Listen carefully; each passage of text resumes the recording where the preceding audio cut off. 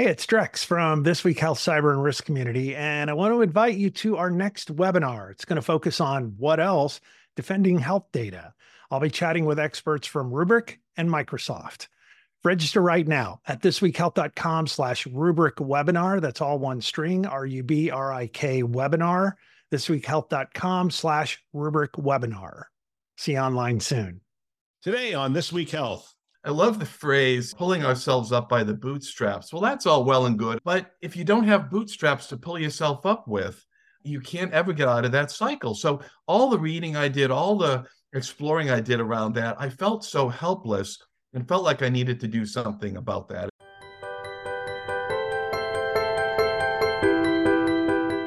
Welcome to Town Hall, a show hosted by leaders on the front lines with interviews of people making things happen in healthcare with technology. My name is Bill Russell, the creator of This Week Health, a set of channels dedicated to keeping health IT staff current and engaged. For 5 years, we've been making podcasts that amplify great thinking to propel healthcare forward. We want to thank our show partners, Meditech and Transcarent, for investing in our mission to develop the next generation of health leaders. Now, on to our show.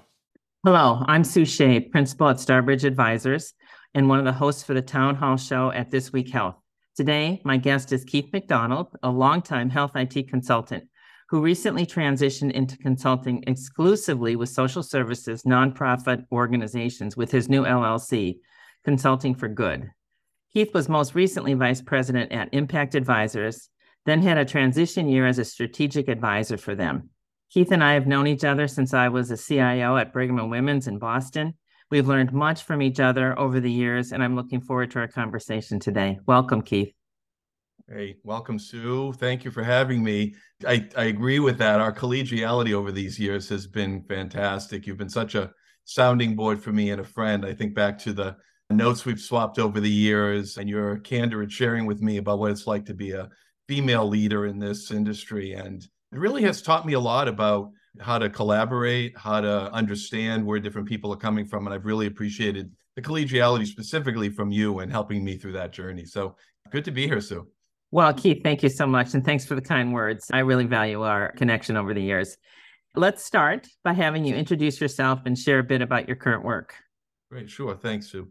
So almost 40 years, hard to believe. Started in healthcare operations at a big health delivery organization here in the Boston area. And that's really where I got my understanding of the nuts and bolts of healthcare, played leadership role across a whole bunch of different domains in that delivery organization. And then a good part of my career, mostly 30 of those years, have been in consulting and have touched different parts of consulting, from a think tank function organization in one consulting organization I work for, doing market research and white papers and reports.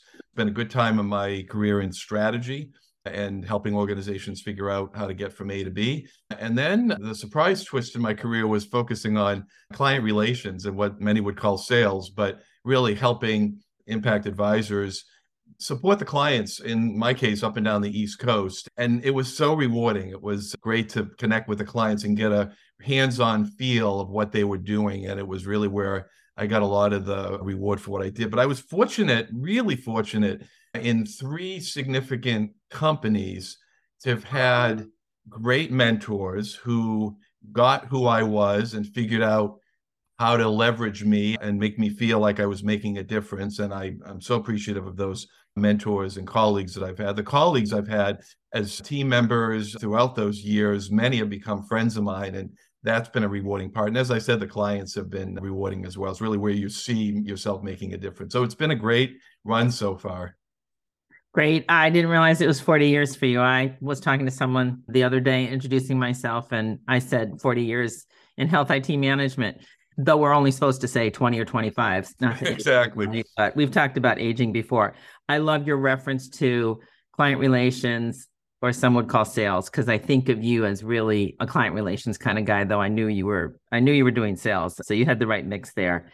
Tell us about the journey that you went through and the thought process from, I'm going to go quotes, retiring at Impact Advisors over a year ago to launching this new business.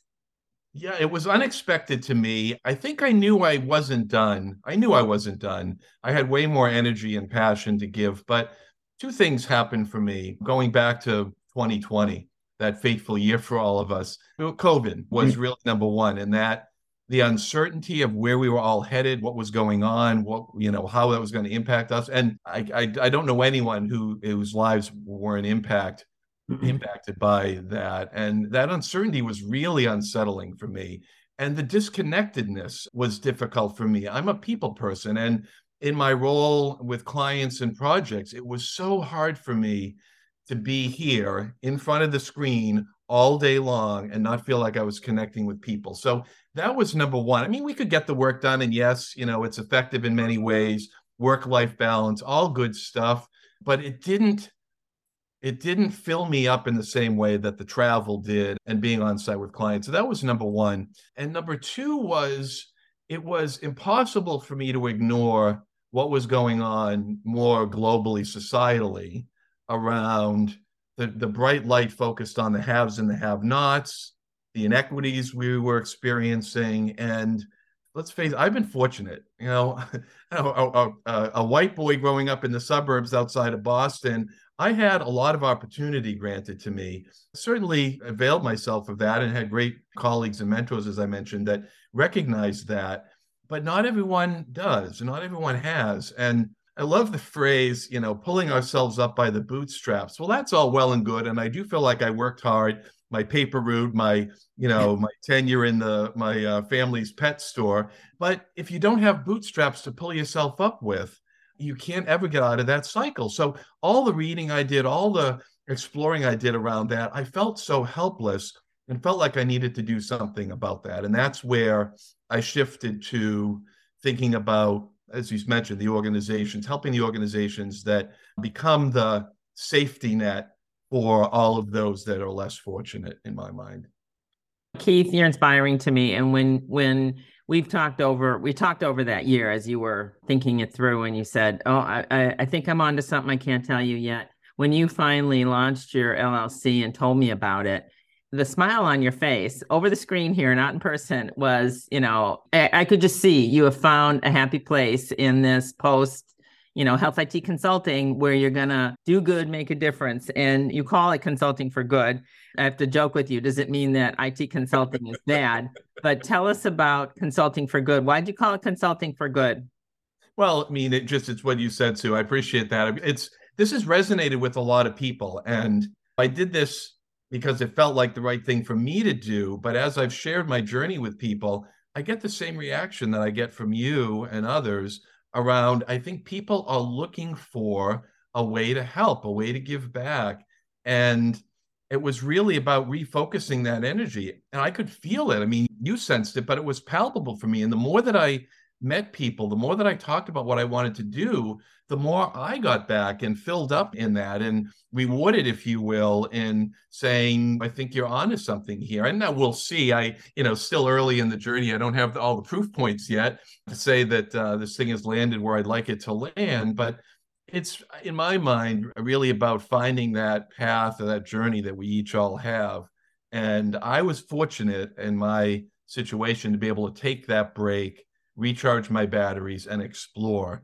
And I have been so rewarded and touched and humbled by meeting all the leaders around, for starters, all the organizations around Boston that I've touched. But I'm talking with, as you said, mostly all social services organizations. So it's organizations dealing with homelessness, food insecurity, youth, seniors, LGBTQ equity. So it's organizations and missions that are either firsthand near and dear to me or that just have resonated with me. And it's, you talk about healthcare IT and consulting for good. Does this mean that healthcare IT is bad?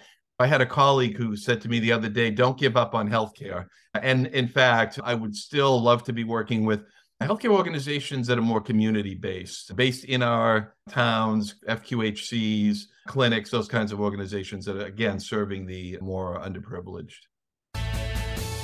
We'll get back to our show in just a minute. Our rural healthcare systems face unique challenges in America. Join us for our upcoming free webinar, Rural Healthcare Challenges and Opportunities, on August 3rd at 1 o'clock Eastern Time. We'll unpack these challenges and look for opportunities for smaller health systems to take the lead in the delivery of care to this underserved population.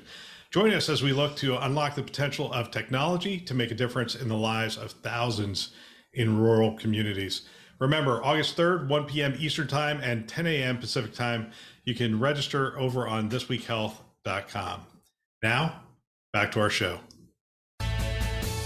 Okay. That segues really nice into what I want to talk to you about, which is, more of the healthcare piece. And I also want to clarify, you're Boston-based and you're focused on, with Consulting for Good, on Boston social service organizations, but you're not limited to Boston in the long run. No, thanks for asking that. I mean, this is my backyard, and I haven't, given my travel and consulting work, I've been outside of Boston more than I've been here, and it really feels neat to be back in Boston, focusing on the organizations that serve this town. That said, I would welcome the chance to work with organizations anywhere, same kind of mission, same kinds of organizations. But while I'm availing myself of the network I've got here in Boston, it made sense to really start here. Yeah. Well, and there are so many opportunities, and I'll tell you, when I was CIO at Brigham, I mean, the awareness of the social service organizations connected to the healthcare ecosystem, if you will, was increased. And I was happy to have those connections and play some role in supporting them. So let's talk a little bit about that in terms of the consulting needs of nonprofits in general, and more specifically, nonprofits in the broader healthcare space.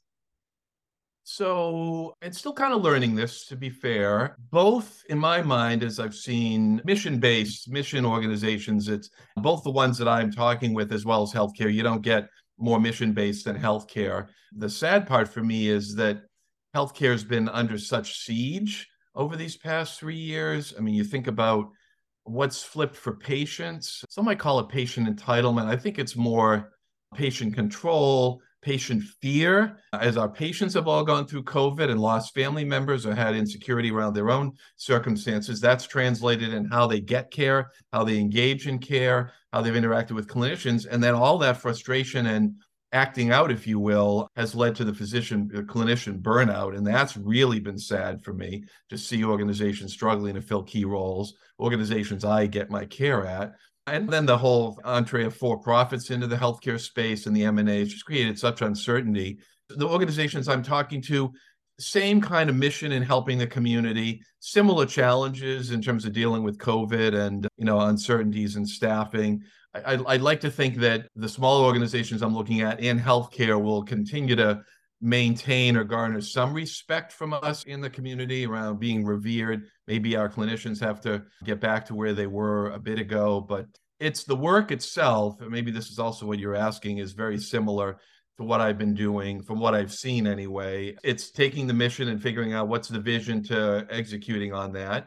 It's then kind of coming up with the tactics, to strategy and the tactics to execute that, and then executing it, making the plan good. It comes down to the things that I've done with my clients through all the years. It's looking at the outcomes. How do we know that we've arrived there? It's looking at using technology where we can, and thankfully I've got some experience there. And then it still remains about culture and people. We all can see the organizations where the culture is strong, people are happy, and those are the ones we want to emulate. Those are the ones we want to help our colleague organizations get to that place where culture is king, people want to work there, people want to do good, and so many things stem from that. So I think it's similar work. I think it's similar challenges and similar approaches to helping these organizations succeed.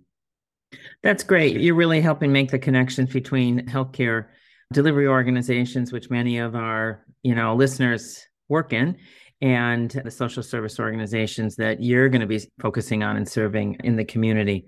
And I know, and just talking about the last couple of years in COVID, as well as the equity issues and, racial injustice issues in our country that have really come to the forefront, healthcare organizations are far more focused on all these issues at this point. And some of the leading organizations in the country, you read about every week what they're doing in terms of their community-based programs.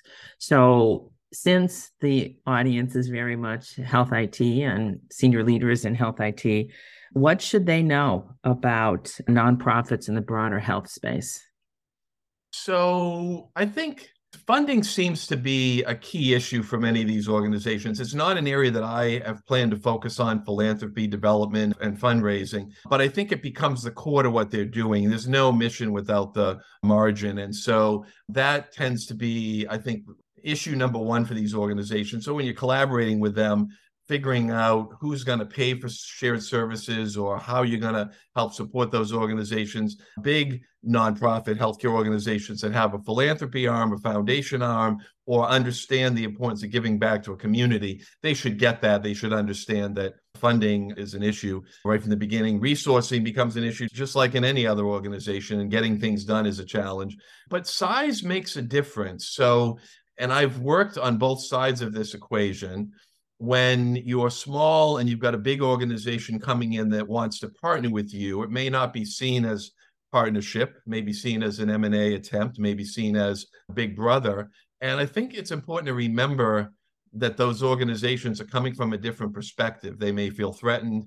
Certainly they're resource constrained, but they may feel like, who are you to tell me what to do? And in my mind, it comes back to mission. If in fact the collaboration is about mission and it's about taking care of a shared population of patients, then everything else should fall from that. That if both organizations believe in caring for this common set of patients, then it should make any threat more minimal. I was talking with a colleague of mine who's on the board of a behavioral health organization and nonprofit mental health, community-based organization through 20-something cities and towns. And in discussions with a delivery organization, it's not a 800-pound gorilla delivery organization. It's a successful community hospital organization in one of their towns. There's a sense from the executive director that they're competition and we can't work with them.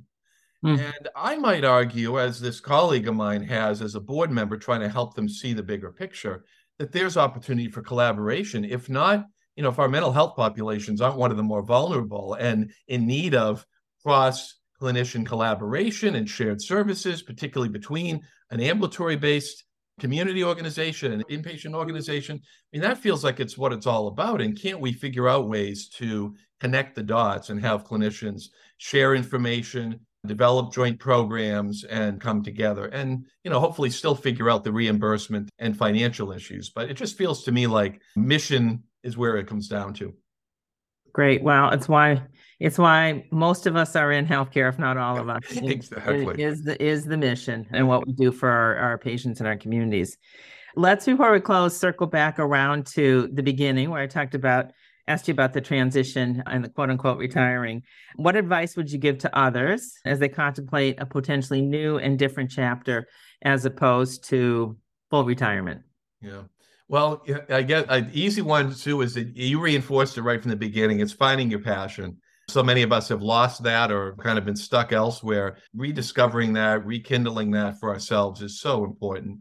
And then figuring out your angle. You know me to be a rather reflective person, and I kind of always thinking about what do I do well, where do I need to develop myself, and figuring out that pivot I think is important. What's your angle? Where can you make a difference? And then leveraging your network. I can't say enough about the colleagues that took my email, took my text, took my call, and were willing to and genuinely interested in what I was thinking about. And I was all over the map about what I wanted to do. And those that kind of listened to me, reacted to me, that's really what gave me the genesis of where I landed, because it was that sounding board and all those of you that knew me and kind of gave me that feedback. That's what made a difference. So the power of the network is just amazing. So, and not everyone has the opportunity that I had to be able to step back like I did, but it could still have been done while I was working, to be able to take time, evenings, weekends, lunches, whatever. I think it's important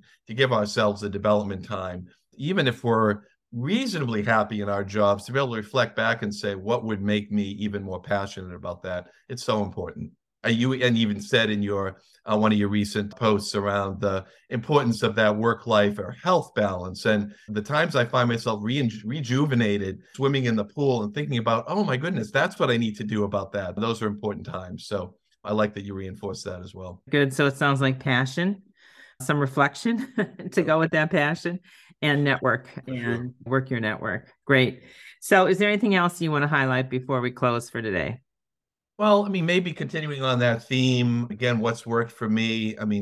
It's been a crazy 3 years. And I'd say, as I kind of advised myself when I wasn't in a panic, take a breath, take a break when we need to.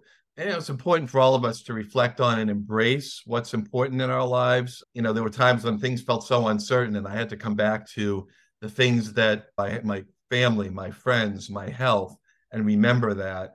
And then figuring out how to re-engage. The timeliness of this, Sue, our Surgeon General issued a report on loneliness and isolation. And it was so timely for me to see that and what these past years has done for us around not feeling connected to each other. And it's easy for us to sometimes think people aren't connecting with me. I need more support. I need more affirmation. I need things from my outside world. But one of the things this past year has reminded me about is we have the power and ability to control that and engage ourselves in the world outside, without sounding too philosophical here. But I find that the more that I reach out and connect with others, the more that I give back, the more that I engage, I get it back in spades. And it's not necessarily about waiting for others to reach out to me. It's the reward I get and the connection I get when I reach out. And that's frankly what, our Surgeon General said about kind of reconnecting and getting out of our isolation. So I couldn't help but reflect on that as we talk even here virtually, Sue. Well, we did see each other in person recently.